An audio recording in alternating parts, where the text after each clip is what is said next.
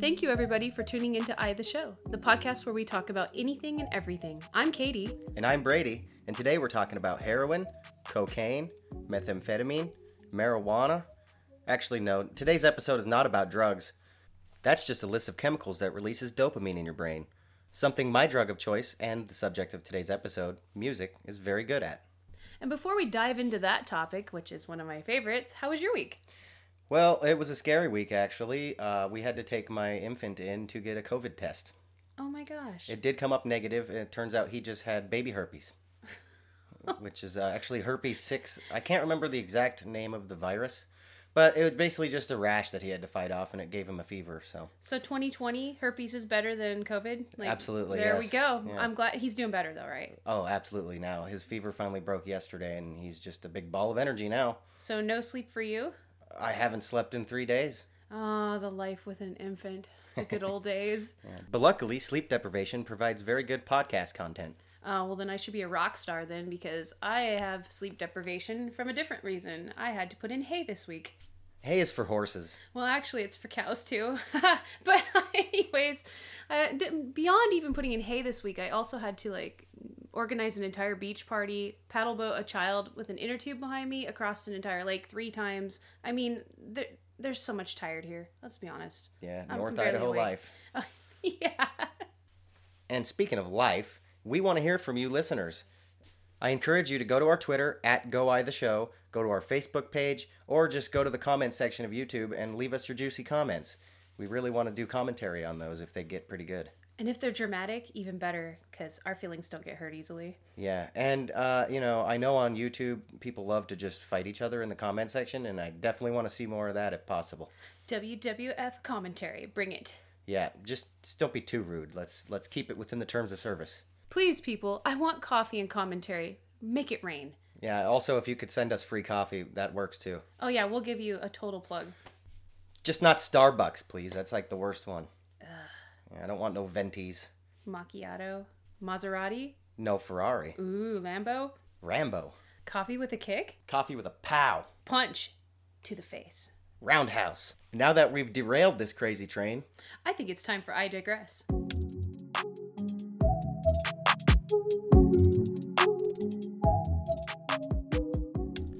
so what's your favorite kind of music, Katie? Can I say all of it and be really lame and generic? I mean, I really do love all music, though. I'm not going to lie. What about you? Even Drake? Well, I like the memes. Yeah. Meme format of the year 2020, probably. Exactly. Not my personal favorite, but it seems pretty popular. Well, and I mean, to be honest, if something's got a catchy beat, I'm not going to say I don't enjoy it. It's just, there are certain genres of music that I like better than others. Yeah. I really do enjoy more of guitar-driven things. It's Yeah, probably me my favorite. too. Hard guitar music, I believe, is the overarching term for the genre. There we go. Rock and roll, hard rock, heavy metal, all of the thousands of subgenres of metal. Mm-hmm. That's kind of more my cup of tea. Really? Well, I mean, you do kind of have a background in that. You should probably let us know about it. Yeah, well, I don't want to get into too much of specifics because the bands I was in are no longer a thing at all, but I was in a couple metal bands. We did play hundreds of shows live at, some various venues around Spokane, Washington. I never really progressed from there. We were going to go on tour with a nice famous kind of parody metal band called Psycho Stick. We did a battle of the bands, a local battle of the bands to kind of win that opportunity. And unfortunately, recently after that, our drummer decided to lose his mind and move to the south to go do some coal mining or something.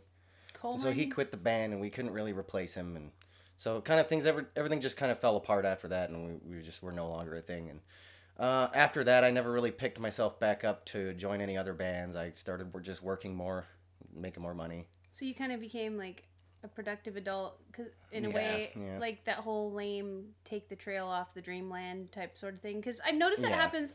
I was a part of a band too. I think it's almost like a rite of passage for a lot of people. We did a couple shows, and honestly, we're going to go off into a different realm here, but I was part of a worship team that sang and did stuff every Sunday. So that's where the background of my music education came from, is I guess, I don't know, I sang every week. That was my thing. I loved it. That's awesome. That's actually kind of how I started out, was when I was in youth groups, various youth groups, actually. I think I was in 3 of them.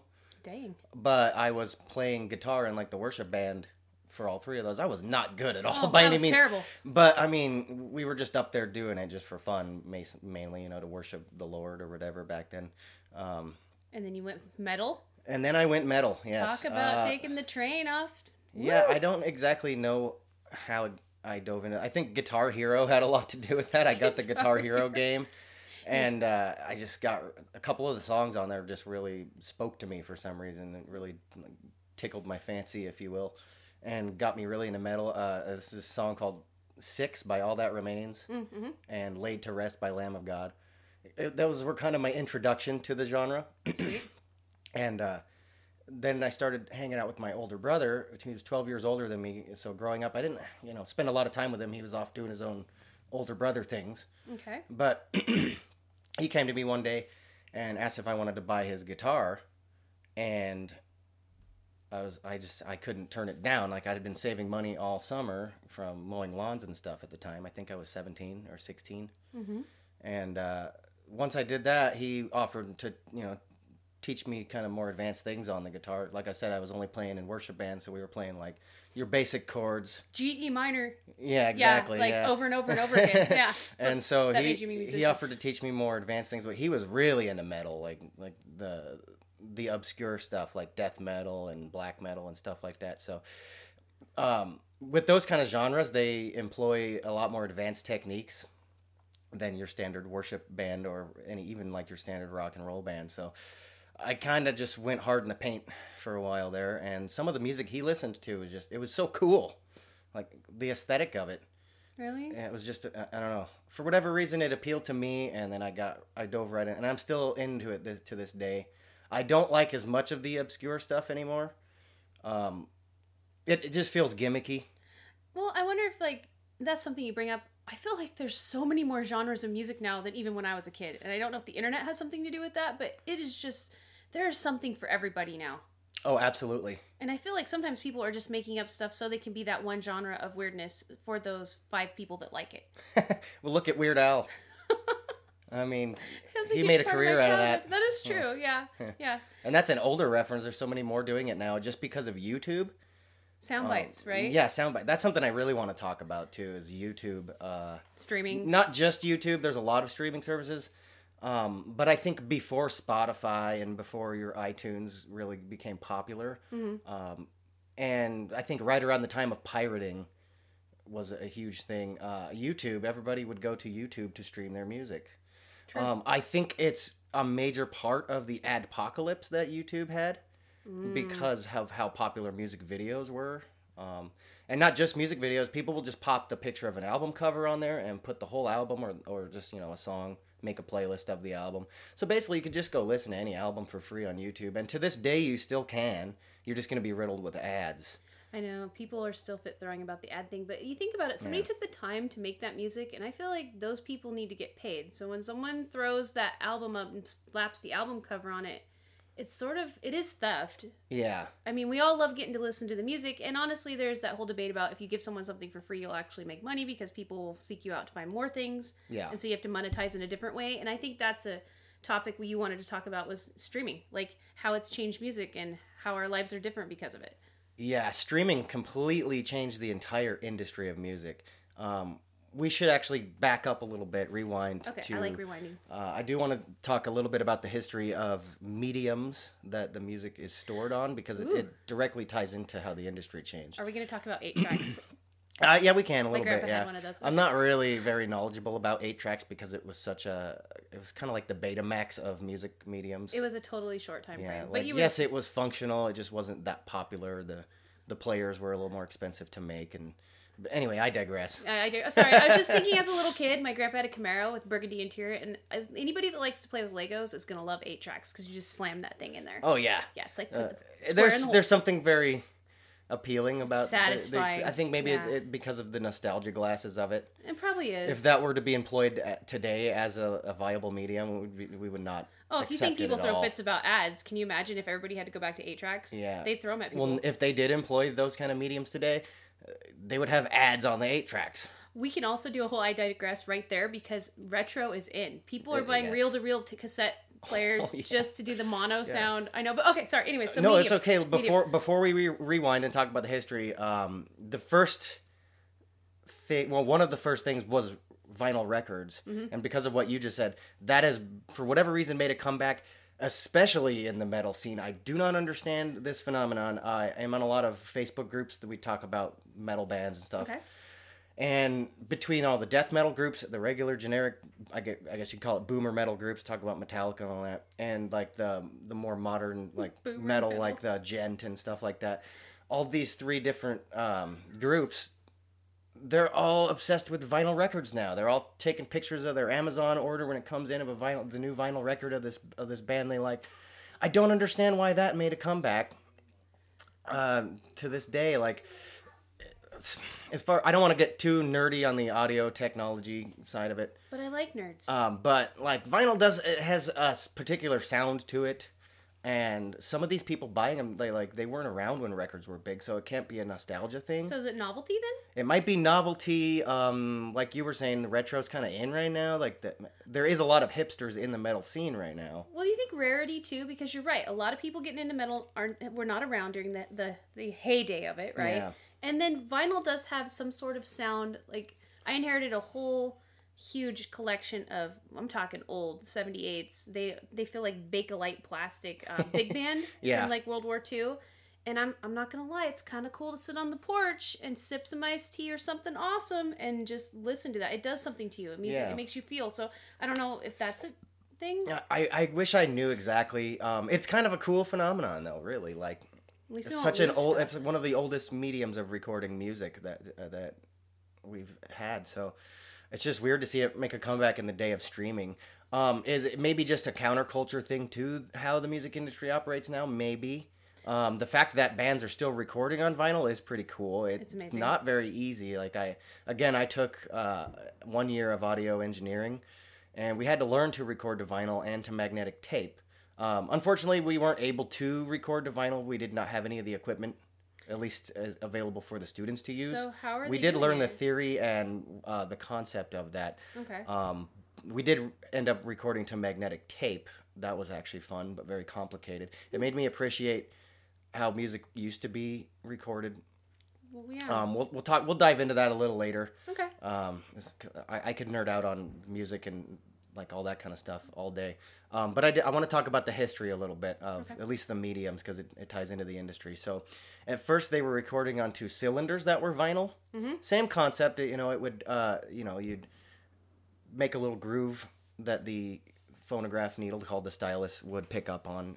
I don't really want to get too far into exactly how that works, but it started out with cylinders, and somebody had this idea to just basically add more space that you could record onto to make longer tracks, I guess. Mm-hmm. So they had the idea of flattening it out, and that's where we got the vinyl record from instead of these cylinders. And for the longest time, records were the bee's knees, man. Like, all your grandma's jazz was on these vinyl records, like Elvis, all these rock and roll artists that were coming up at the time. Like, it made it so easy to actually produce the music. It gave it portability. Yes, and because record players became a lot cheaper over time, it wasn't just for professionals and like bars and stuff to have or whatever back then. So, music became about personal consumption back then. Like, before you had to go and actually see the bands. Before we were able to record any music, you had to go and like actually experience the performance. It had to be live. Yes. There was no other option. And just think about those magnificent performances like Bach or somebody that we didn't get to hear. We have to go back and try to recreate, but we missed all that because we didn't have the ability to record anything. I reflect on that a lot because it's so different nowadays, Tours are a lot bigger. A lot of the more popular artists would just go everywhere. But back then, the artists didn't go everywhere, They typically stuck to their general area. Sometimes they branched out if they were big enough. Well, it depended on their patronage too, because most artists were supported by wealthy. Yeah. So they hung out in that circle. Yeah, and it was all it was all reliant on word of mouth to get around. Like, I saw this amazing performance by this guy over there with the harpsichord. or whatever, you know. Like, get it. And I think a lot of music started out on like the street culture too. Like you just go to the side of the road and start playing your music. Yeah, folk you got to get your name out there, and the more people like that liked your stuff, they're gonna spread the word. It eventually became viral. It was a lot slower than it is nowadays. Yeah. Yeah, now it can happen in a few days. Yeah. Because remember, folks, the internet used to just be us talking to each other. There, essentially that's all we're doing. Our computers are talking to each other. That's what the internet is. It used to not be like that. You have to communicate with each other, and to get information from one side of the country or one side of the world to the other, it had to be done in person, not with waves. Yeah, exactly. And with music, you can't just write it down. You can transcribe it so other people can perform your music. But you cannot just write music down and experience it as music, Well, and other people performing what you can't convey your mood. Like you said, you can write it down, but the mood of the person playing the piece varies. Yes. You could be an accomplished musician with perfect execution, and yet some guy on the street that's suffering heartbreak might put something into it that just makes it transcendent, which is why I like music. Putting the history on pause a little bit, that's something I really do want to dive into, is how music portrays emotion. Mm-hmm. It's just fascinating to me personally. Oh, no, that something like just organized sound, that's the definition of music, organized sound. How that can just portray so much humanity through it, and we can pick up on that and put ourselves in that space that they were in when they wrote the piece. It's fascinating to me. From what I've seen and studied a little bit, it kind of works off the language center in your brain. Music is almost its own language, and it's universal. If I write a piece in a minor key, it feels sad. Mm-hmm. Universally across the globe, when you hear that piece, your brain will, for whatever reason, get into that sad mode just because of how those notes interact with each other. Except for 5% of the population, you people with amusia, I'm really sorry. I actually do know someone, just to dive in here, that cannot recognize musical tones or reproduce them, and music is noise to them. And I can't even fathom, because music is a huge part of my life every day. I do chores with music in my ear. Yeah. If I want to get something done, I play a certain tempo of music. It's a huge part of my life. And can you imagine going through your life, this 5% of people that feel no emotion whatsoever?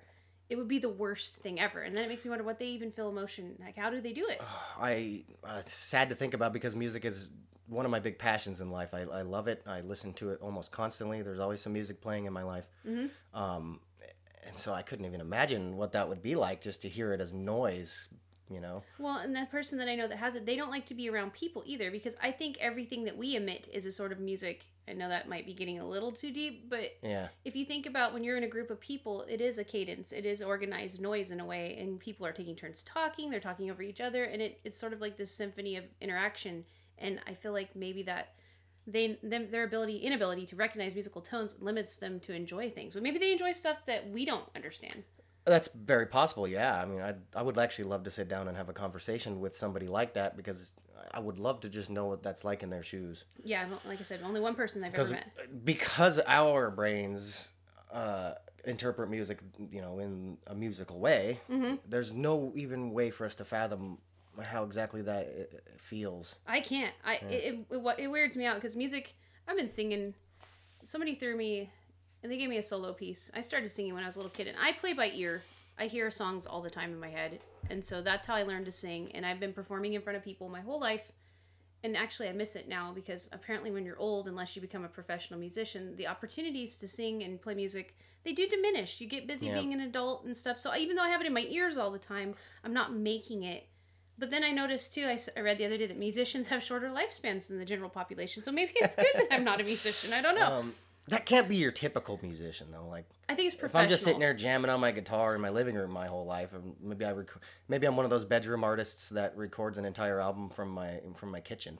Well, and I think Skrillex. Some of it too is musicians. When they say musicians' lifespans are 25 years shorter, I think it's professional musicians, and I also don't think it's from playing the music. I think it's from the stress of performing all the time.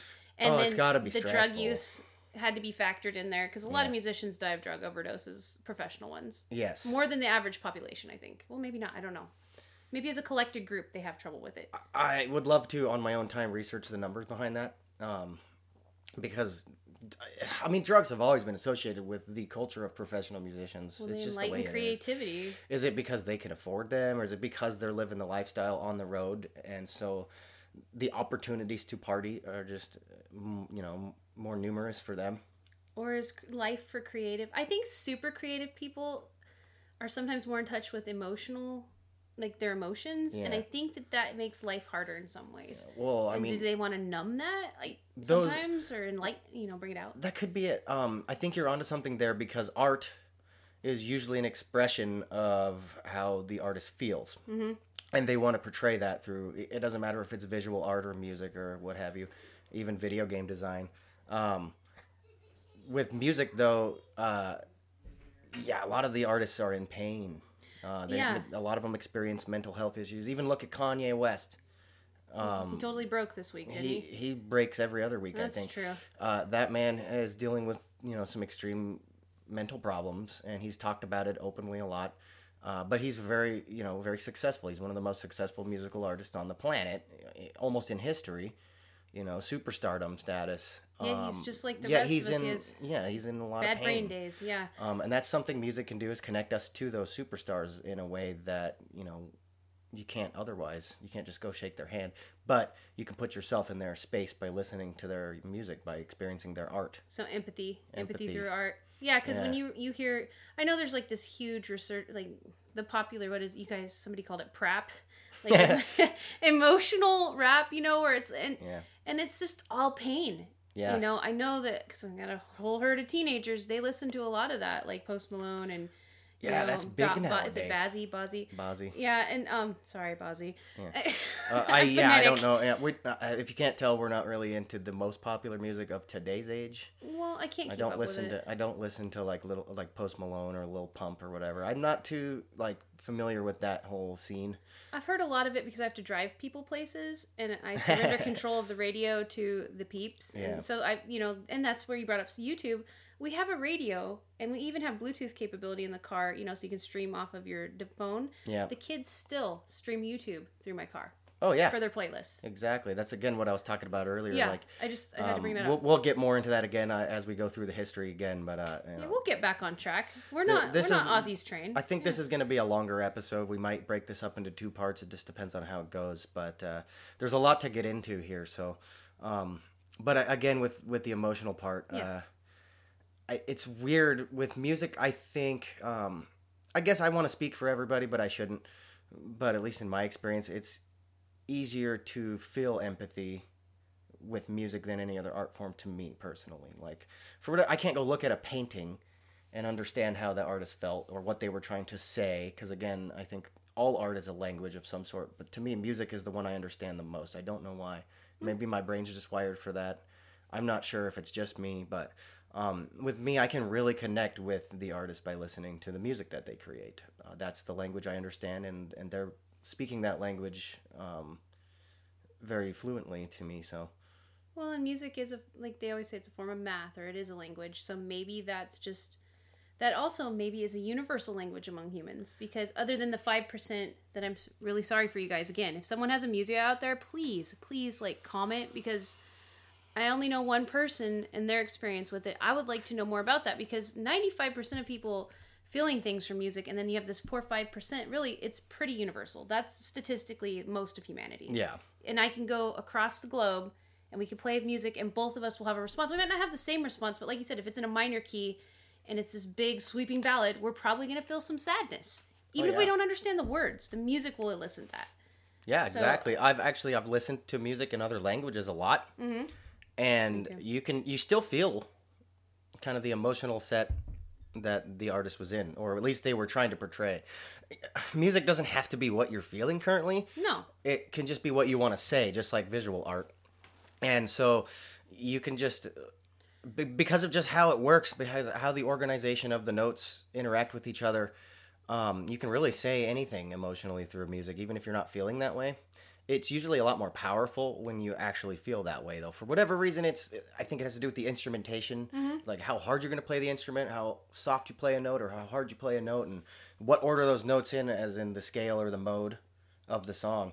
There's a lot of little factors in there that can really, just like your vocal inflections when you're speaking, especially singers, obviously, are going to be able to portray that too. You know. Well, yeah, I remember. That's the instrument we're more used to using every day, our voice. I don't speak Spanish, but I sang a song in Spanish one Easter Sunday, and it made people cry. And I think it was like you said, it was where I was projecting the notes, and I just wanted to sing the song to the best of my ability. And I think that comes through when you're performing, and that also probably goes into performance too. Like, what is your goal with the performance? And is it to make people feel things? Is it to show your art? Is it just to make money? And I think that you can sense that as a human based on where you're at. Because nowadays with music is largely about making money to a lot of people now. Yeah. And almost the only way to monetize it in the current day and age is basically you have to be a spectacle anymore. I mean, it's no longer just put out a single and rely. You have to put on some kind of show. Like, look at all of the pop artists, man. They're kind of going above and beyond with their showmanship. You have to be not a personality.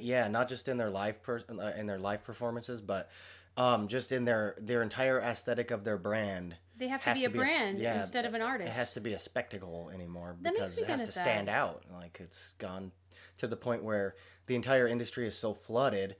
If you don't stand out, you're going to be drowned. And think how much we're missing of just amazing music, because we were talking about that earlier, that they have changed the order of pop songs just because you have to get that spectacle out there. You have to get that attention because people's attention spans are so short. Yeah. So they put the chorus in the front of the song now to get it, blasted open. Yeah. Instead of building. Remember that, because we're really going to dive into that later. Okay. It's a huge part of the industry now. So I kind of want to segue back to the history just a bit. We're going to steer back. Yeah. Okay. We've kind of gone way off the rails. Were we at cassette tapes? We were on vinyl. Well, we did vinyl, yeah. So I was talking about vinyl and how that changed music. Because before it was either you had to see the performance or we had radio when vinyl was first coming out. We did. So a lot of music was played live through the radio. There was not really any way to record that off of the radio.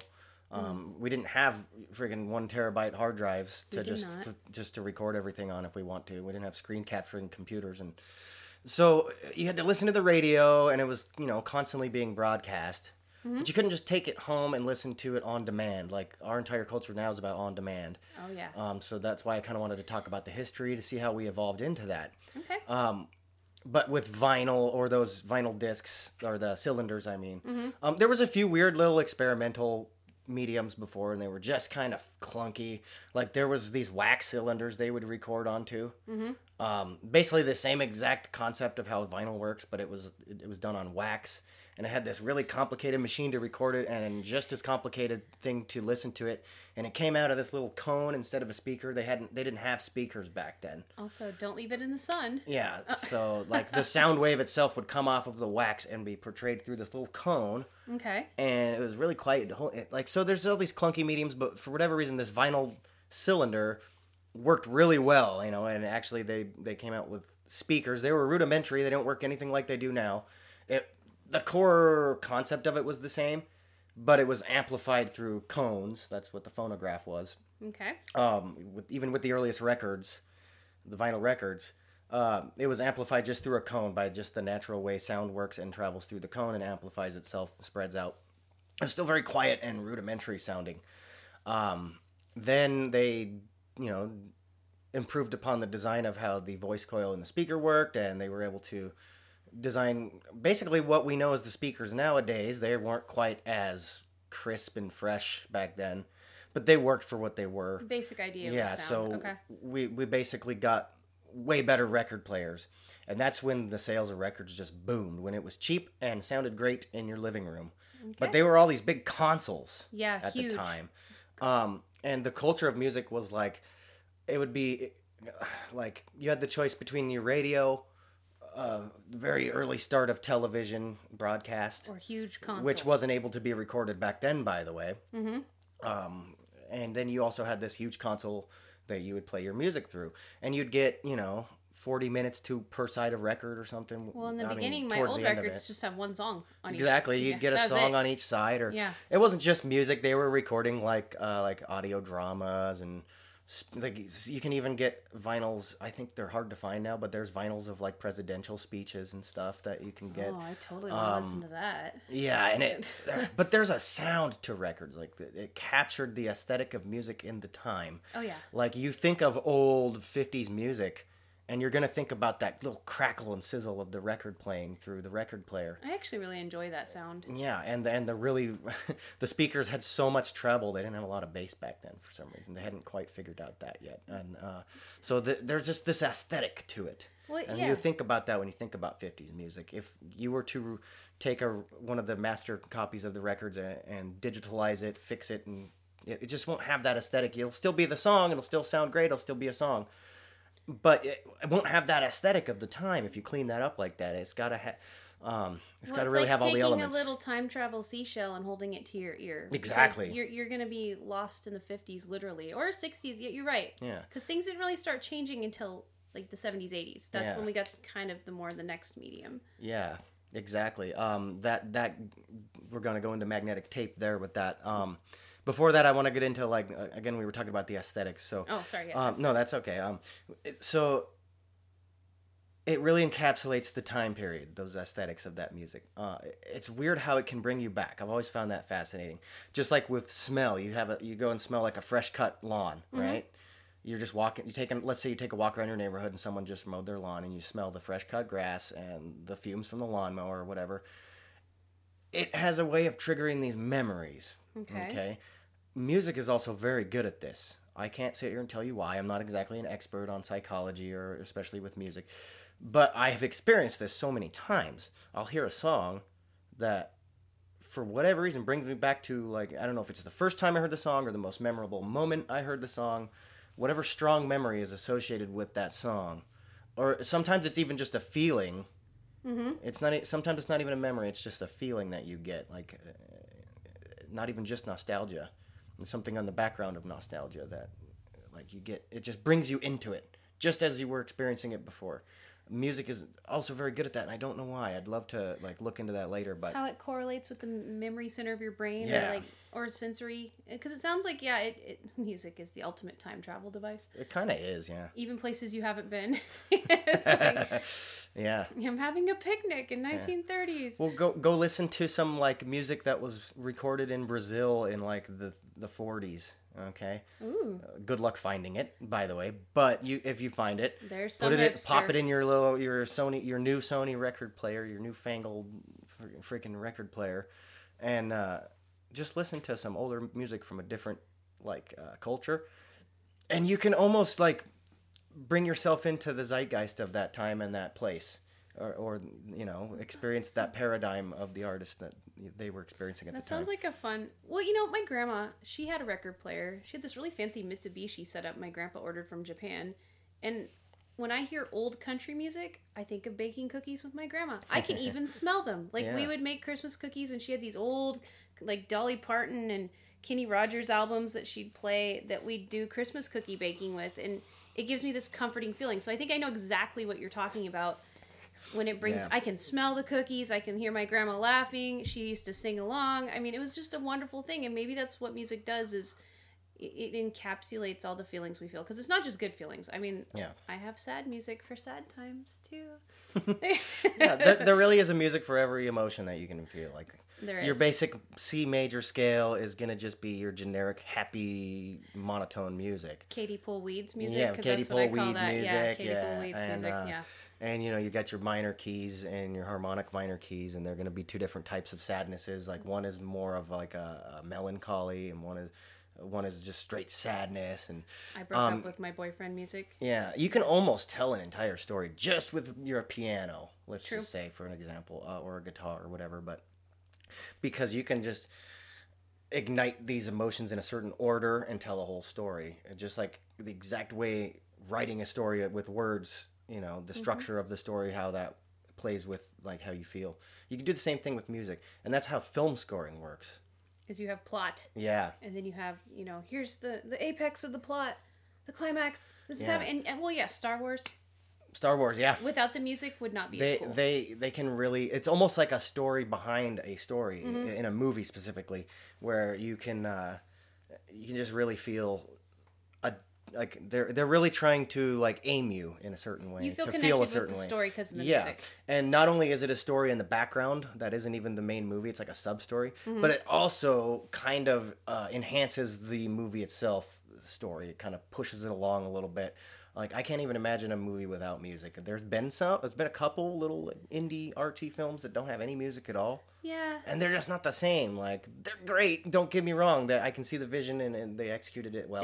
That was the point of it. It's almost like you have to have a point to not put music in your movie. You do. But mainly all movies have some kind of music, even if it's just like a popular song of the time and they're playing it in a club that it's part of the scene. There's still music. It still says something. It sets the scene. And I also don't, I think movies without music don't elicit the same emotion. Yeah. They don't. I think I hear music all the time in my head. I do too, yeah. Because I'm like, you have your own soundtrack. yeah. I know I do, because I'm the earworm thing, it's always happening. And sometimes even, without even knowing it, I think subconsciously your brain will even kind of write music to what's going on. Especially people with, like, no one's brain is quiet, per se. If there is a person out there that doesn't hear things in their head all the time, I'd like to talk to you. Yes. Because my brain is going 100 miles a minute all the time. In fact, yes. I get yelled at for it. Because while I'm sitting here talking to you, I'm thinking about other things. It's just kind of how I work. Yeah. It's getting better. Sometimes I sing to myself in my head, like John Ralphio from Parks and Rec. I'll just just a little phrase pops into my head, but I'll have it in like a sing-songy voice in my head. And Entertainment 720. Yeah. You do a little rap in your head, John Ralphio. I'll be doing the dishes. I'll be like, put the plate in the washer. Oh, I always do that. Just for whatever reason, I don't know why. It's fun. Music is fun. Above all other things, it's fun. Even the saddest of songs. Well, I think humans need fun. Our lives are so... Everybody's fighting right now. And I think music is something... Even when there were fights, like during the 60s, which was a great music time, the late 60s, during all the music got like a huge leap there. Yeah. New sounds came out. Tracks got really long. Like, you know, you have these songs that are 14 minutes long. That all happened... it was all recorded, I should say, in the late 60s. Yeah. Yeah. I definitely wanted to touch on that too, because... I did a good job. Music has played a role in activism, specifically from what I see specifically, at least as a good example of this, the war in Vietnam. A lot of the activists against the war were popular musicians at the time. They were very liberal and were not for war at all. So they used their platform of being a popular music artist to speak to the masses about just warfare in general. There was a lot said. I can't sit here and we can go off the list. We can go down the list. There's a whole other podcast, even just specifically for that. But just music and activism. But basically, they were using their musical platform, how many people they were already reaching with their art, to just encapsulate their ideas about the war. And it actually swayed a lot of minds, like Woodstock. Man, everybody associates that big old concert they had, like Jimi Hendrix and all those artists back then. A lot of them were against the war, and they used the millions of people who were like listening to them to just say, hey, war is bad. There's a lot of songs about it. You can go back and listen to from that time period. It's amazing to me how powerful that was to sway people's ideologies. Well, and just you can listen to a song from that time frame and you can instantly think of everything that was happening during that time frame. And I think that's the magic of music. It makes me wonder about now, but I think now we have too many... It's not too many genres, but now it's like everybody is wanting their own special pair of custom socks. And so music is the custom socks. Stonk socks. Back then you had country, classical. It was a little bit more of a condensed world, and it was mainly in the West. There was music in other parts of the world, but the West was popular culture, and it had more of a political force to it, I think. Yeah. I don't know. It just seems interesting. It did, particularly in wartime. Yeah, in wartime. Yeah. And we weren't obviously alive then, so I think about when I was a little kid... There was some anti-communist music in pop music, like Luftballons and that what is that phenomenon has kept going. It's just maybe not as powerful as a whole as it was during that time. And people, I think, thirst for, like, the boomer generation thirsts for that glory days, because I notice there's a lot of them that are protesting now too. And I think that they missed that because it was a powerful, emotional time. That's true. We may dive in deeper to this later, but on that point... We'll go back, Well, on that point, there was a phenomenon in popular music around 2008, 2009, where America was in a recession. We had the big housing crisis. Mm-hmm. A lot of people were losing their jobs, losing their homes, losing their income. Rough times, pretty rough times. I mean, we've had worse. But at the time, in popular music, there was a shift at the very... It was extremely correlative to that. Okay. So all of a sudden the popular music was pulling us out of this funk we were having because of the zeitgeist. Yep. and it was all about like having fun. All this music about going to the club and dancing and having fun and just trying to kind of upbeat our mood a little bit. Yeah, and it was directly correlative. Yeah, you can tell. Like if you go listen to popular music pre 2008, it was your generic pop, sex icons and all, and a little bit of hip hop and R&B was pretty popular back then. But then, bam, 2008, 2009, that's your summer dance hit, like, phenomenon that happened. Just all this electronic music, upbeat, really happy sounding club music just got really popular. It really did. Because we wanted an escape from the funk. Well, and I think anytime you have bad cultural times, you tend to get these over-the-top, just feel-good people. It really sucks right now, so let's have some fun. I think we're going to have a lot of that because of the Rona. Like, I'm wondering what's going to come out of that. Yeah, maybe, but with the way the industry's going, I don't know. Everybody's just competing for clicks now, so right now it might not shift music as it is did. really kind of morose. Yeah. It's like, or sometimes they'll have a poppy tune, but the words. I've been looking at the words a lot more because I never listen to the words. I'm one of those people that I'll sing the worst words along with the song if I like the tune, and then I go back and I'm all, oh. No, I can attest to that. I'm bad with metal as my main course Yeah. that I like. I can attest to that. A lot of the times I completely tune out vocals in songs because of that. Because I'm a guitar player, I'm very instrument oriented. I listen to mainly the guitar and the bass and the drums. Instrumental metal is one of my favorite types of music. Yeah, that's bigger than ever now too. I don't need the vocals. Sometimes if I'm in like a screechingly horrible mood, yes, scream into my ear. But if I am wanting to be productive, in fact, I write a lot because I have my blog, and I will listen. You send me a lot of links. Yes. I like the instrumental metal is my favorite. And it doesn't just have to be one type of metal. I didn't realize how many genres of metal there were, which is another topic, but I like them all. Yeah. And I love there's a lot of technical ability needed in metal. People they've always wrote it off as this, they're just screaming. And it's like, no, listen to the guitar. Yeah. Seriously. Listen to that. I mean, there is some bands that give it a bad name. Yeah. Again, this kind of the more gimmicky stuff, or the earlier like extreme metal when they were really trying to push the envelope. It's kind of hard to digest for your regular person. You have to kind of be a nerd about it to enjoy it, and there's a lot of those. Trust metal me. Historian. Yes, I could we could do an entire episode on just metal. I mean, come on. I don't know how many people really want to hear that, but we might do it. We might go there. Well, I don't know. I think it's. But that's my cup of tea again. So I'm probably going to reference mainly metal and rock a lot. Okay. Obviously there's a lot of other types of music, but with instrumental music, not just metal, but there's a lot of like your lo-fi hip hop going on to do your homework. There's a lot of this trap music and EDM. That. A lot of that's instrumental, a few little vocals they throw in there to modulate and make it sound cool. Like Skrillex is famous for that. He kind of raised the bar on doing dubstep, but he would like record a woman saying something or take a sound bite of a movie or something, and he would modulate the one little phrase or voice into a complete song. But anyway, instrumental music is, I think, bigger than... I don't want to say bigger than ever. It used to only be instrumental music for a while, Do you think that's because people always have music on now because of streaming and our devices? It's not like where you have to go walk and put a record in or even a cassette or a CD, because I know we're going through history. Yeah. And, I know that, what was that? Pirating kind of started all that. Yes, for the most part, pirating did. Started a playlist thing and iPods. But since that has all come into our lives, now you have music. I usually do. I have it going most of the day. Yeah. If I'm, And I've found myself more often listening to instrumental music because I'm having it playing in the background.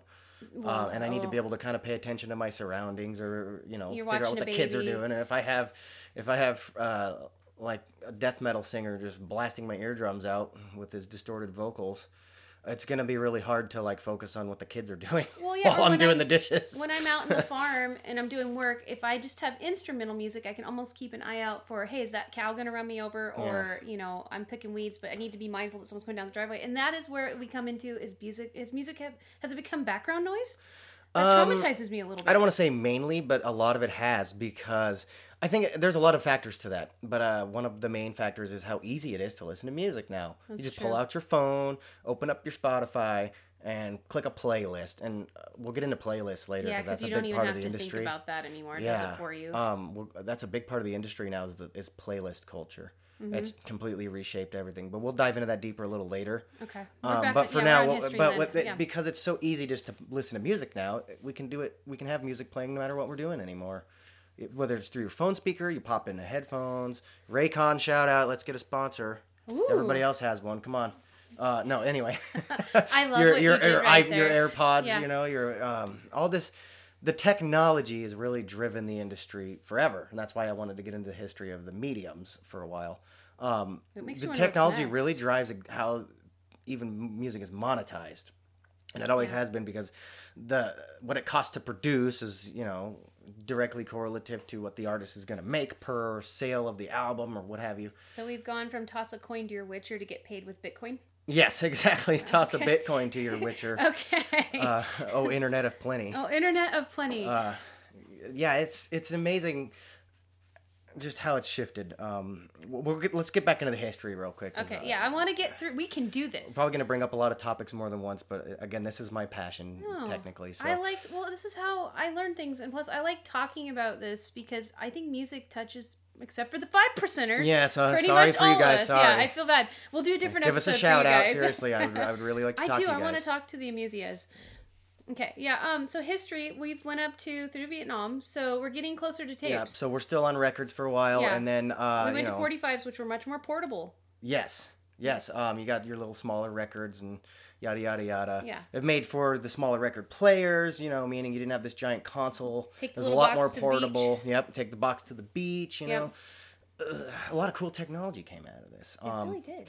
One thing I have to bring up is, what was it called? Selectivision.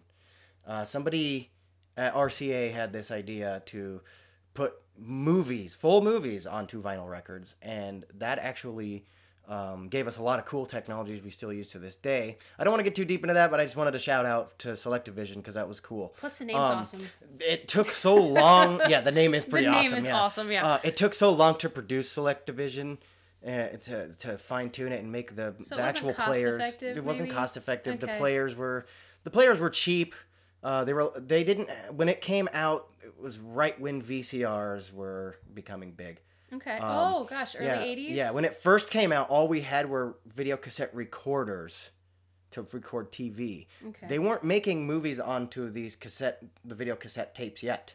No, you just They weren't mass producing them.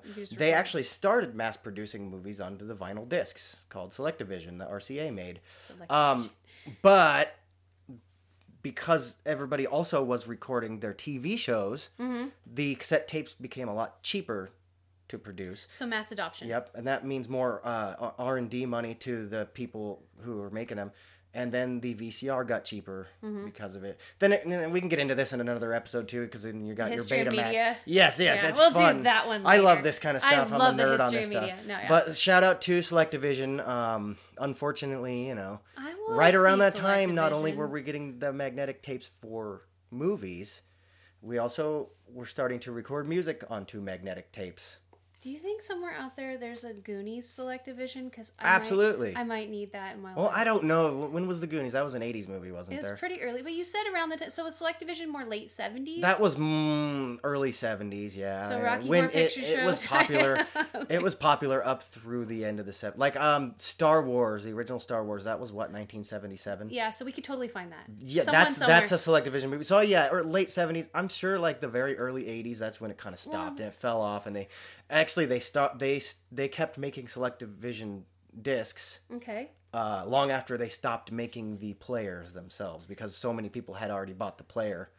But so again, they it's just VCR technology got a lot cheaper, and Well, I remember. Yeah, we got our VCRs. VHS tapes that kind of won out. in the And medium mass wars. adoption equals cheaper production, which equals more profit, which that's Yep, how that's going to work. Okay. I love the free market capitalism model because we get better quality stuff for cheaper. It just evolves because of that over and over and over. And the We've people seen get it. to decide what's worthy. You know, Yeah. I know there's an argument that it's manipulated. We could talk Yeah, about that later. But honestly, I'd love to put the tinfoil hat on. I Trust me. want a conspiracy. No. We will talk about that too eventually. Don't worry, trust me. we'll guys. bring We have a those lot in, of yeah. topics we're gonna have complete Brittany and I, episodes we're on. never but- going to run out of things to talk about. Yeah, We but, found this out. Okay. But luckily, because of free market capitalism, the just producing magnetic tape became a lot cheaper. They really refined the technology, and because of that, we started to record music onto these tapes. I think it started with the audio tracks on the video cassettes. Well, yeah, and the reels, magnetic reels, for movies and stuff like that too. So it became pretty cheap to produce these cassette tapes that music was recorded onto, and so that just became the medium over time. Nobody wanted a big bulky record player anymore when you could just get your nice Sony boombox, the Walkman, your ghetto blaster, and the Sony Walkman. Okay, I'm old enough because I'm stuck kind of between two generations. I'm technically a millennial, but I'm old enough. I made mixtapes. I loved them, and it was, even when CDs came out, because that was mostly what was during my childhood was CDs. But we had tapes, and my dad had this cool leather box. It had like Journey tapes in it, ZZ Top, and I loved that box. But I'm telling you, the bad thing about tapes, when one died, it was like you wanted to have a funeral, and you cannot fix that thing. Like, there were some hacks, but if a tape died, it was over. It was over. It was over, and done with. When you lose your Journey tape, it's the end of the world. Yeah. And you got to buy a new one, and tapes were expensive. Oh yeah, back then, yeah. Yeah, and back then you could buy a Hershey's candy bar for $0.25, so $10 for a tape. It was painful, but that's when I think artists made a lot more money back then. They were getting massive cuts of the actual sales of the albums they were putting out. They totally had to. By the way, real quick quip. The reason they call them albums is because, again, vinyl records were very limited on the amount of time you could record onto them. Mm-hmm. So often, like, they would have to sell you a big book full of records called an album. So you'd put on one side of the record, it might have 2 songs on it. Towards the end of it, they got a little better at condensing the grooves and everything. So you could have maybe 2 or 3 songs on one side. You'd have to flip it over, listen to the other side, or when they invented the record changer, the automated record changer, so cool. They started doing direct sequences. So you'd have like side 1 and then side 6 on the bottom, and then it would, or like whatever. So basically, it made it so like the automation could put the disc on, and then you'd have to flip the whole stack over. Oh, yeah. My grandma's Mitsubishi was like a robot. But they would have to sell them in these books called albums, and for whatever reason, that name for a compilation of songs stuck. So I like it. Even with cassettes... it's an album now. It's still called an album, even on your Spotify playlists. On iTunes. Yeah, you go and you look up an album, or new popular artist releases an album. For whatever reason, that's stuck, even though we don't have these albums full of records anymore. They resembled photo albums. Did you have an album full of CDs and mixed CDs? Yes, everybody had that. I feel like we all did, right? Yeah. Those were amazing. I can't wait to get into CDs. Oh, when you started burning discs, life changed. I can't wait to dive into that. Okay, we're up to tapes. Yeah, but we'll dive deep into CDs, because that's kind of really where the evolution of today's music really kicked off. Mm-hmm. It was pretty stagnant and everything back when tapes were going on. So, and again, going back to aesthetics, tapes had their own little aesthetic of the late 70s, early 80s. Total culture too. Yeah. And even just the sound of the medium. Each different music medium has a different sound to it, and magnetic tapes are extremely recognizable sound. I don't know what it is. There's a warmth to it. You get a little bit more bass out of it. Well, there's a huge hipster subculture of people with not just tapes, but reel-to-reel tapes. They said the sound, and maybe that's a craving for some sort of real authentic thing, because you don't get that. I love being able to just get on my phone and listen to whatever music I feel like listening to, and I'm old enough to remember when that was not an option, or you had to listen for an hour of radio to hear this one song. Now you can just make a playlist, bam, you got it. Yeah. It's not a bad thing. I don't think people should rag on it. It's super cool. It is super cool. Yeah. But having a thing is great. We still, luckily, right now, they're still producing CDs. I don't know how much longer that's going to last. I don't think very long. CDs. I haven't listened to one for years. It's still so cheap to make a CD. That's the thing. Like, we're talking pennies. Like, because of mass production, it's like it really only costs the distributors pennies on the dollar to make the CD. We're talking, a few more pennies to throw it in a plastic case with some artwork. But who's listening to it? Because I haven't listened. Yeah, now nobody's buying CD players. Full disclosure, I haven't listened to a CD for years. Me now. neither. I have a huge drawer full of them because I won't get rid of anything that's music. I still have them. I have an album of CD somewhere around here. I have mine are all in cases. My car. So because some people just gave them to me when I was younger too. So then I'm wondering, well. It's because of the evolution of technology, because now you can go buy at Walmart, $10, you plug into your cigarette lighter in your car, and Bluetooth. Well, so your true. phone can now just communicate with no matter what stereo you have, as long as you have a radio and a cigarette lighter. Adapter. You don't have to have those weird tape adapters with the plug on it. You don't have to have a CD anymore. And we went from tape to digital in like light speed as far as history went. It really evolved quickly. So yeah, tapes almost didn't even last a decade. They didn't. Almost. It was like the 80s. They held on quite hard though, because as they started producing CDs, they were still mass producing tapes alongside them. You could actually have the option. Just like when DVDs first came out, you could still buy the video cassette of some of the movies and the DVD. Yeah, and same thing happened in the early 90s. I remember being able to take a CD I bought when I was a little kid and make mixtapes with all my CDs. And you still did that because you didn't have that ability like you do with your phone where you just throw songs into a playlist. And that came at the later part of the 90s with Napster. Yeah.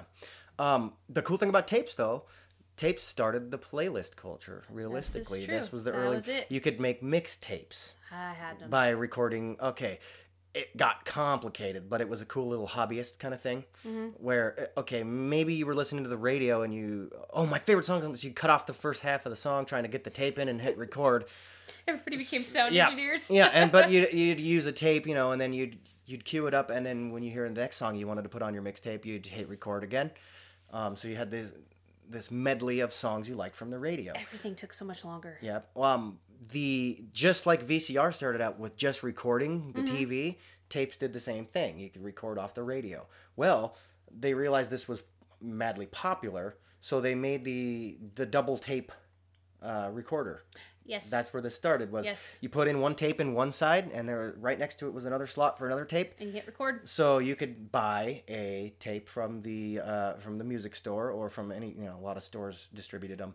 Or borrow your friends. Yeah, so here's where pirating really started. That's where it started. I had to build up to it slowly, but pirating really started with cassette tapes. It really did, and VCRs. You could essentially just borrow a tape from a friend, pop it in one side, and put a blank tape, which were pretty cheap. They weren't right away cheap, but they got cheaper. But realistically, it was cheaper than buying a already produced cassette tape. So you'd pop it in and record from one tape to the other tape, and then the technology evolved with it to be able to instead of, because you used to have to flip the tape around because it was double-sided magnetic tape. They make ones that flip it automatically. But they made the heads that moves to the other side, and essentially recorded it backwards. Instead of being able to rotate the head, it would actually just record backwards. It just went the other direction. I had one like that. Thank you, microchips. That was... Well, and I have an anecdotal thing about this. In the 80s, when I was little tiny, my grandpa had a satellite dish. He spent like $4,000. That's like spending 20 now, okay? Yeah. You didn't have to pay to get the feeds. Papa had HBO. He had all these things. So then he also got a VCR, and we recorded The Empire Strikes. That's when it all started. Yep, pirating really, because with magnetic tape, whether it's cassette or VHS. You just knew where to line up your satellite. You could get Showtime, you could get HBO, you could watch all these movies that were still in theaters by and large. Yeah. And they didn't have, it's like they didn't catch up with the people for a while. And so that was, I remember that. I remember watching, and then I have one grandparent that recorded so many hours of TV. He ended up with like 3,000 or 5,000 VHS tapes in his garage. Holy moly. And then he thought they were worth something. And it's like, no, Papa, that ship has sailed. And to get rid of that, and thousands of tapes. And then he did the same thing with movies on disc. So he had this huge catalog. And by the time he caught up with all that, then we had moved to the next part, which was streaming. So it's funny how people do that. I don't know, archiving. I guess there's archiving among us. Yeah, sorry, I didn't mean to divert, but it was just, you talked about pirating. We all archive something. We do. We really do. And you talked about pirating, and it really did, I think, start picking up steam in the 80s with VCRs and cassette tapes. Yes. Pirating really kind of started, especially with recording your TV shows. Yes. That was a really big thing. There were many debates in Congress whether it should be legal or not. Yeah. Because of intellectual property rights, copyright, all this other stuff. Congress shut it down every time. They're like, you guys are already making so much money. Yeah, you're getting ad revenue. Let people record. It's not a big deal. So thankfully, we were able to keep our VHSs.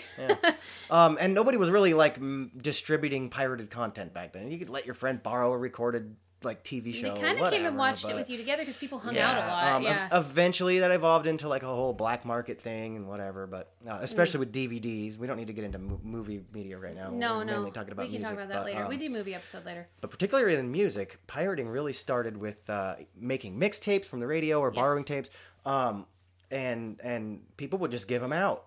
that's how a lot of bands got famous. I want to say particularly Metallica. It was a really good way to get your music out. It was to make all these bootleg copies, give them to your friends, and your friends would just start giving them out to record to. Now, the more tapes you record on, the more the music degrades. The quality so sucks. It wasn't uncommon to get this horrible version of like one of the more popular cassettes that were out there.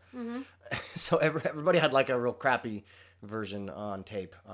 Version on tape. Yeah, everybody had these blank tapes laying around that are like 5th generation recording. Listen to my bootleg Enter Sandman type bootlegging, thing. Bootlegging was huge in music back then. Okay. I remember. So yeah, it was kind of amazing.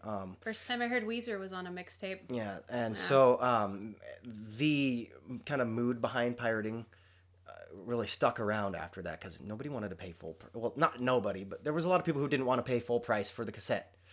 But so if they just borrow it, make their own. It would be really easy. So if one person buys it, so that started peer-to-peer sharing, which was really what kicked off the internet pirating thing, or like Napster and like you had LimeWire and BearShare. We'll get into that a little later after CDs. Yeah, we're in CD realm right now.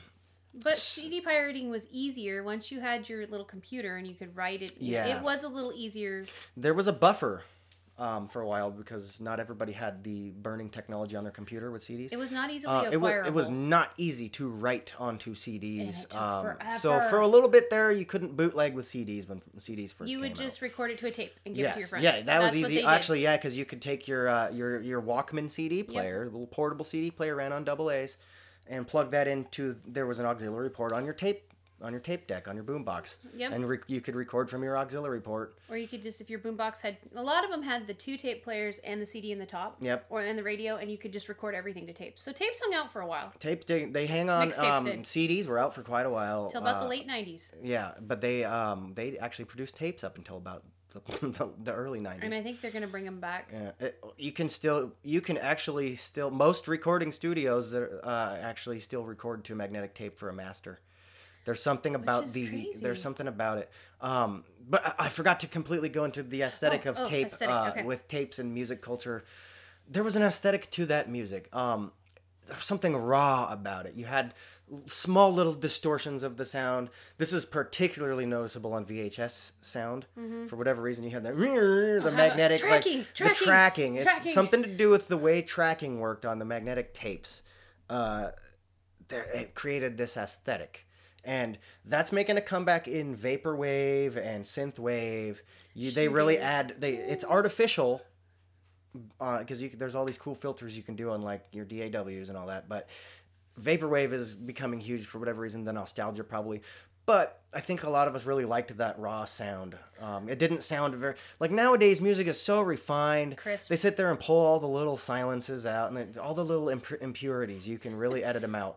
We do it all the time here doing the podcast. I just think nothing beats when a tape has been pulled out, and then you rewind it back in, and then you play it again. It's like... that's special. Tapes were the original fidget spinner. Oh. You should just sit there and wind the tape from one side to the other with your finger. I did it all the time. It's fun. Sitting in the truck waiting for your mom. Yeah. Woo. I remember the first tape I completely destroyed, just pull all the tape out because I wanted to see how long it was. I just remember it would never sound right again after you put it back in, even if you just took your time, but yet there was something magical about that. Like you're talking about, there's not only the recording distortions, but then the idea of it, the physical distortions. Exactly. Makes you think of simpler things. Now, here comes CDs into the mix. So, I thought CDs were amazing. I think somebody was trying to take the concept of a record and basically turn it towards the digital age. And because it really works very similarly. Like the laser reads little pits and valleys in the plastic disc that was burned in by another laser. Yep. And it became pretty cheap to make the discs, and it became pretty cheap to print on the disc because you actually make a metal, just like with vinyl, you make a metal master made of, I think it's usually some kind of cheap steel or something. Yeah. And it has the pits and valleys on there. And then just burn. And it presses the vinyl, or the plastic disc on there. And then they cover it up with a reflective film. And it's all this cool little process. But over the years, it became cheaper to actually make the discs and mass produce them and sell them in big And it happened pretty fast. A lot of us still have these like recordable discs sitting there in a spool. Yeah, I've got a stack you have 100 of them. Yeah. Well, because we leapt so fast from recording discs to just streaming. Like there, you don't even need to keep a physical form of anything anymore. That was a huge leap, and we'll talk about that later. But exactly, yeah. But with discs, like that was, you could hold so much data on these little discs, and they were way smaller than records. Portable. They were much more portable and convenient than the tapes, because we were all getting tired of like, you have to have all the tape. You have to rewind the tape. Yeah. Oh, the biggest thing for me, I can still remember the first time I listened to a CD. The single greatest thing is you could hit the button and skip through songs. That was huge. You did not have to the fast forwarding took forever or rewinding. Oh yeah, there was no time code stamped into the magnetic tape. And there was a repeat button. Yeah. I don't know about you, but the repeat button was freaking huge because you could listen to the same. Like, say you really like the song. I know we all do this. Mm-hmm. I can listen to the same song if I'm digging it for like 35 times and not get tired of it. It's like I have to burn it in my brain, kind of like you burn into a CD. And then I'm good. Yeah. But that repeat button and being able to skip, it changed everything. I loved the repeat button. Oh, repeat. And it was huge for hip hop. And shuffle. That being able to do that kind of stuff was huge for hip hop. Yeah. And kind of really shifted how they sampled beats and stuff for that. I don't want to get too far into that. That's a whole other episode genres. If we want. Yeah, I can go there too. Yeah. But yeah, the digital age of music really changed that scene a lot because of how you could just make cooler samples. I mean, you could. Before then it was scratching records and you were able to do that, but you were still pretty limited on like when you could just because of the nature of how a record works. You can't just pick up the needle, move it exactly. You can't see where you're doing on there. No. But with the digital discs, with the CDs, the compact discs, you could loop it. There was time codes recorded into that's how your CD player found the track. It would read a time code. It was subdata that was recorded into each little segment of time. So all of a sudden, it was a lot more convenient to listen to music. So we kind of phased out tapes pretty quickly. They did. Just the features of being able to skip tracks, repeat. Well, once everybody mass adopted desktop computers and the internet, and then you could make mixed CDs, then tapes just evaporated. I didn't see. I think that's exactly when tapes stopped. Yeah. It was way more convenient to bootleg CDs. And that was the late '90s. Yeah. I remember they just kind of time. Goodbye. Yeah. Like with tapes, how it worked is like you'd have all the tapes spooled up on one side. And to either record or play the tape, it would actually have to move the spool to move the tape along a spinning head, spinning magnetic head. Yeah. And so it was just inconvenient. We got real tired of it. It took too long, and the cassettes themselves took up a lot of space on shelves. Do you notice this theme with us? It's gratification and convenience. Those are like the things that make humans go boom. That's what pushes all technology. Yeah. Just like Moore's law, where computer processors get more powerful and smaller at an exponential or logarithmic rate. Mm-hmm. The same thing happened with music mediums. So all of a sudden, discs were flat and small and a lot more fit on the shelves of stores and stuff like that. Well, yeah. And it was a lot faster and easier to actually produce and get the songs on there. Yeah. And now you don't even have to store them on your devices. Mm-hmm. You just have to have the RAM to play it. Exactly. And because of the increased storage size on the medium, all of a sudden the music quality shot up on what you could get. Like with tapes, you were pretty limited on because of space. You couldn't make it the highest fidelity in the world. Now with digital music, you could, essentially have like as high a fidelity as you can imagine, up to where the human ear couldn't even like tell the difference. Oh, the crispness of music. So HD music really came out of the digital age, and there's still a special place for digital music. I love it. It's all digital now, and it sounds great. It's very pure and very like all the impurities are taken out. So now you basically have to artificially add in the raw sound of like tape distortions or record scratches. Go to grandma's house. Or go to grandma's house, and there's something more human to me about impurities. I like mistakes. Okay, like no, I don't necessarily like mistakes, but you know what I mean. Sometimes you like to listen to more a raw, more earthy thing. When you're in the mood for it. And then other times, because most of my music listening is done via my phone, over my headphones, and it's digital. Yep. So there's no mistakes. But I feel like sometimes things can be overproduced. Oh, for sure. And like, where's the scream of the lady getting murdered in Roller Coaster of Love? There's these things. Oh, man. So memes. Memes were, You miss out on memes when things are overproduced. Yeah. Well, and I notice you're right. People are adding it in just to have some interest in their performances. Yeah, to touch that nostalgia bone or whatever, Yeah. Well, and to give something to your fans, because now you have to be a brand. Yes. Instead of just being an artist. And I think we made that leap when we went into digital music. Exactly, because back then it was more about like, honestly, a lot of bands didn't care as much about record sales or cassette sales or whatever. It was about the live performance. Yeah. It was a little bit about the brand. It wasn't as important to sell merch back then. That's why how come you don't just see like a million Elvis shirts still around? One arena show would make just this catastrophic amount of money for them too. Yeah, like the Beatles weren't making money selling t-shirts. They were making money selling the albums, so they had more time to focus on their live performance, which is really what sold the albums anyway. And they made money that way, whereas now artists have to be... Well, I think it's now you have to have merch, and you have to put on this extravagant show for like $100 tickets and sell out an arena to make any money. Yeah, it's insane because like you don't make money from the ticket sales. You make a tiny little cut. You make a tiny little cut of the bar if you're one of the more adult artists. You make a tiny little cut of the record sale, and I mean really tiny cut of the CD sales now. Scary. You make fractions of a penny for streaming. Like per stream. So you've got to get in front of people now as more of a performer than an artist. So now you really have to up your performance game in order to sell merch. So you have to be... It's not even almost about the performance anymore. It's about the merch. And it's like that not just in music. Like as an author, they expect you now to have a social... Like you used to be able to submit a manuscript, get a... a publisher would say, yeah, I'm going to publish your book. And they would do a lot of that work. Now you're expected to have social media followers. You're supposed to have a persona. Yeah. You are the brand. And now I don't know. I feel like that hurts music in some ways. But then in other ways, it's given us this huge platform to discover all of these amazing things. So yeah. Do you think people are finding ways around it? Like, just a little bit. I mean, the more popular artists are... I don't know. It's a weird industry now. Even they look like androids. Even the more popular artists are losing a lot of money from this. And that bothers me. And we should be thankful. We should feel lucky that they are still doing it. Especially indie artists, because now it's easier than ever to download Audacity or Reaper or any of these free DAWs, or even pay like $100 and get a pretty decent one, and just record music in your bedroom. A lot of metal bands do that now. Periphery, shout out to Periphery. Ooh. They released their entire first album just home recorded, didn't have to pay a producer. They did it all in their bedroom.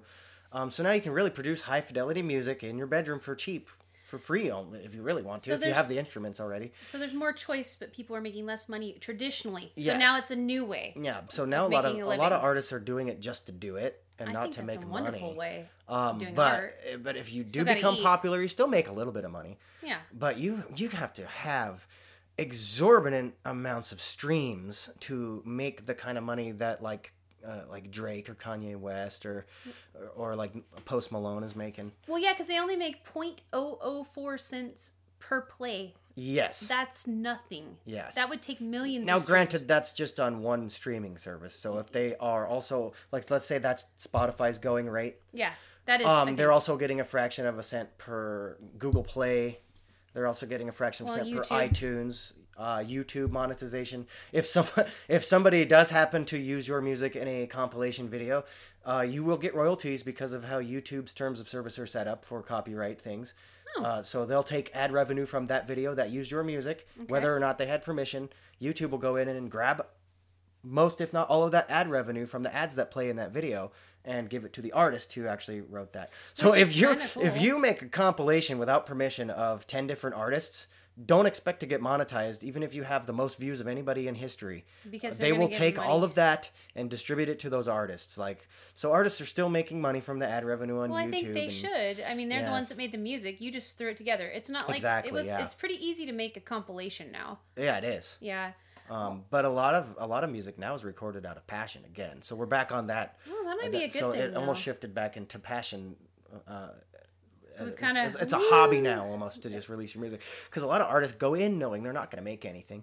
If you're good, if your craft is good, you might make enough to maybe pay for a new instrument or something. You're not going to... It's really hard to make a living anymore in that industry. Unless you're really going on tour and that's your entire life. On the road, putting out those concerts, selling those t-shirts, selling those Yeezys. Do you think that's maybe a leftover from another age, though? Because I think you said it seems like pop music is more about the spectacle now and the branding of the spectacle. And I don't even know. I wonder sometimes the artists that do that, they've got to put some of themselves into that because they get, but it seems you've got these huge divergence in music where you have the people that know they're not going to make any money, but they're doing it anyways because they love it. And then you have the more packaged, the cult of personality, Lucky Charms of music, you know, where it's this branded, cult of personality, where people still follow it and people still love it and they still talk about it like they know these people. Whereas I think you could actually literally know the indie band we talked about, where you could literally talk to them. Exactly. I don't know. I think it's amazing. We live in an amazing time. Yeah. Really, for that part, for music, anyways. A lot has changed, even in just the last 10 years. Like when I was like I said, I was a guitar player in some metal bands. And both of the bands we were in, we did record a little demo, and it was really expensive. We had to pay a producer. Like, DAWs were not as easy to get. If you could get them, your computer could not run them. Computer technology has evolved just in vastly. 10 years. They've become much cheaper to get a computer that can run even Pro Tools. Like Pro Tools is the development of these DAWs has gotten to a point where most computers can run them because they've written the code so condensed that it's not going to take a lot of resources. What's a DAW for people that don't know? I'm sorry, jargon. A DAW is a digital audio workstation. There we go. It's basically just a recording studio that's on your computer. But because computing power has increased so much in the last 2 decades that you're basically saying that your own home computer probably could run the DAW. Back when I was in a band, and this was only like 2008. Which was not that long ago. Not that long ago, really. Years. I mean, it's been a decade, actually. Wow, I feel old. No, it's okay. We all do. Okay. But just a decade ago, computers kind of sucked. They were awesome for browsing MySpace, right? Ooh, or getting on Google and looking up song lyrics or something. You could do a lot on computers back then, but as far as digital audio recording, no. It was really hard. You had to buy basically a supercomputer and then buy a $1,000 piece of software, and hopefully your computer ran it. And then, a year later, your computer sucked, and the DAW became more advanced and released an update, and then your computer couldn't run it anymore, and you had to buy a whole new computer. It was really expensive, so only these giant recording studios were able to record digital music cheaply. So it was kind of a monopoly in a way? Yeah. So basically you're saying that just in a decade, you've been going from having to rent expensive studio time to you can make it at home. Yes. I mean, that has happened. Now if I wanted to, I don't even have to have a band. I could actually modulate all of the different instruments. I don't even have to have a guitar anymore. See, I could write it all with MIDI, and MIDI is just a digital synthesization of music. Like GarageBand? And it's gotten really good. And it's hard to tell the difference between real instruments and fake instruments now, or real instruments and synthesized instruments now. Well, and I have. Okay, this is probably overshare, but I'll take baths and I'll listen to music, and it's my music time, and I'll go through and listen to. I'll sometimes just get on the top chart and just kind of listen to everything, kind of gist it, and it's not just top of one type of genre. It's just the top download musics or top 100, and I'm almost overwhelmed by the amount of music there is right now, and the different types, and I pride myself in being able to keep up with things a lot because I'm a librarian, but music is blowing my mind.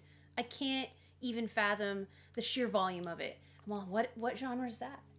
Is that toenail gaze? I don't even know. It's all amalgamating into just one genre almost. It's just one big group of organized noise. And I don't know what's the exact factors in that. It could be, my hypothesis is between being able to stream and the market being flooded completely because of how easy it is to record music now. We all have a musical voice now. You can download Audacity. That's the program we use. Shout out, by the way. We love Audacity. I love Audacity. This is the DAW we use to record the podcast. You can download that. You can buy a $10 cord on Amazon. True. Thank God for the 21st century. And it'll be here. Products on demand. So you can get a $10-$20 cord on Amazon to plug a guitar, any instrument, into your computer and start recording music. Really easy. It's really only a matter of time now, not difficulty. Well, that's something that I think we're all in short supply of because of the constant assault of stuff. We talked about that little negativity episode, but just we are constantly do this. I suffer from it terribly because and I think that affects creativity. I think if we could be locked in a room with instruments and food and the internet, magic could happen. But that's not happening to a lot of people because you have all these demands of society on you too. Yeah. Different tangent, sorry, but that's okay. I feel like that might be affecting. So what you're saying though is we almost have music inflation, kind of like with money. When you flood them, when it's music inflation, and some of it's crap and some of it's awesome, and you have to weed through the weeds to find anything. It's just crazy. Yeah, it's that's a big contributing factor to the devaluation of music, particularly in how you monetize too much it. Of something devalues for streams. it. Yeah. So it's kind of crazy, like how we're gonna dive deep probably in the next episode. It looks like it's gonna become a 2-parter. We're already at an hour, I think. So oh yeah, we're probably gonna wrap up this episode. In the next episode, we're gonna be talking in depth about like how piracy changed the entire like industry and culture of music. I'm sorry we weren't able to cover all the topics we wanted to dive into in one episode. This is such a big topic. Yeah, I think we're gonna have to go on. Well, yeah. Because the next one too, we haven't even got into streaming and background noise and how music has changed just in one decade. So exactly. I know we're gonna go there. Really, we've only covered like a brief history of like mediums up to CDs, and it really changes from here. So we're going to leave you on a cliffhanger, I think, here, guys. Sounds good. All right. Well, that was a good episode. I liked it.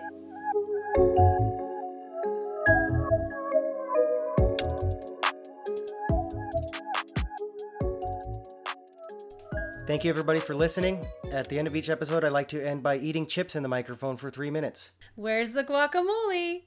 Today's chip sauce comes from the Good News Network. The British Academy of Sound Therapy has found that music takes 13 minutes to release sadness and 9 to make you happy, says a new study. And I won't go into the details of it because it's cool if you just go read it. We'll link it in the comments. But honestly, it goes in perfectly, it correlates perfectly with what we talked about today. What do you think, Freddie? Yep, sounds great. Alrighty, y'all have a good day. Make sure you hit that subscribe button if you like our content, and tune in next week for our continuation on this conversation about music. And make sure you smash that like button.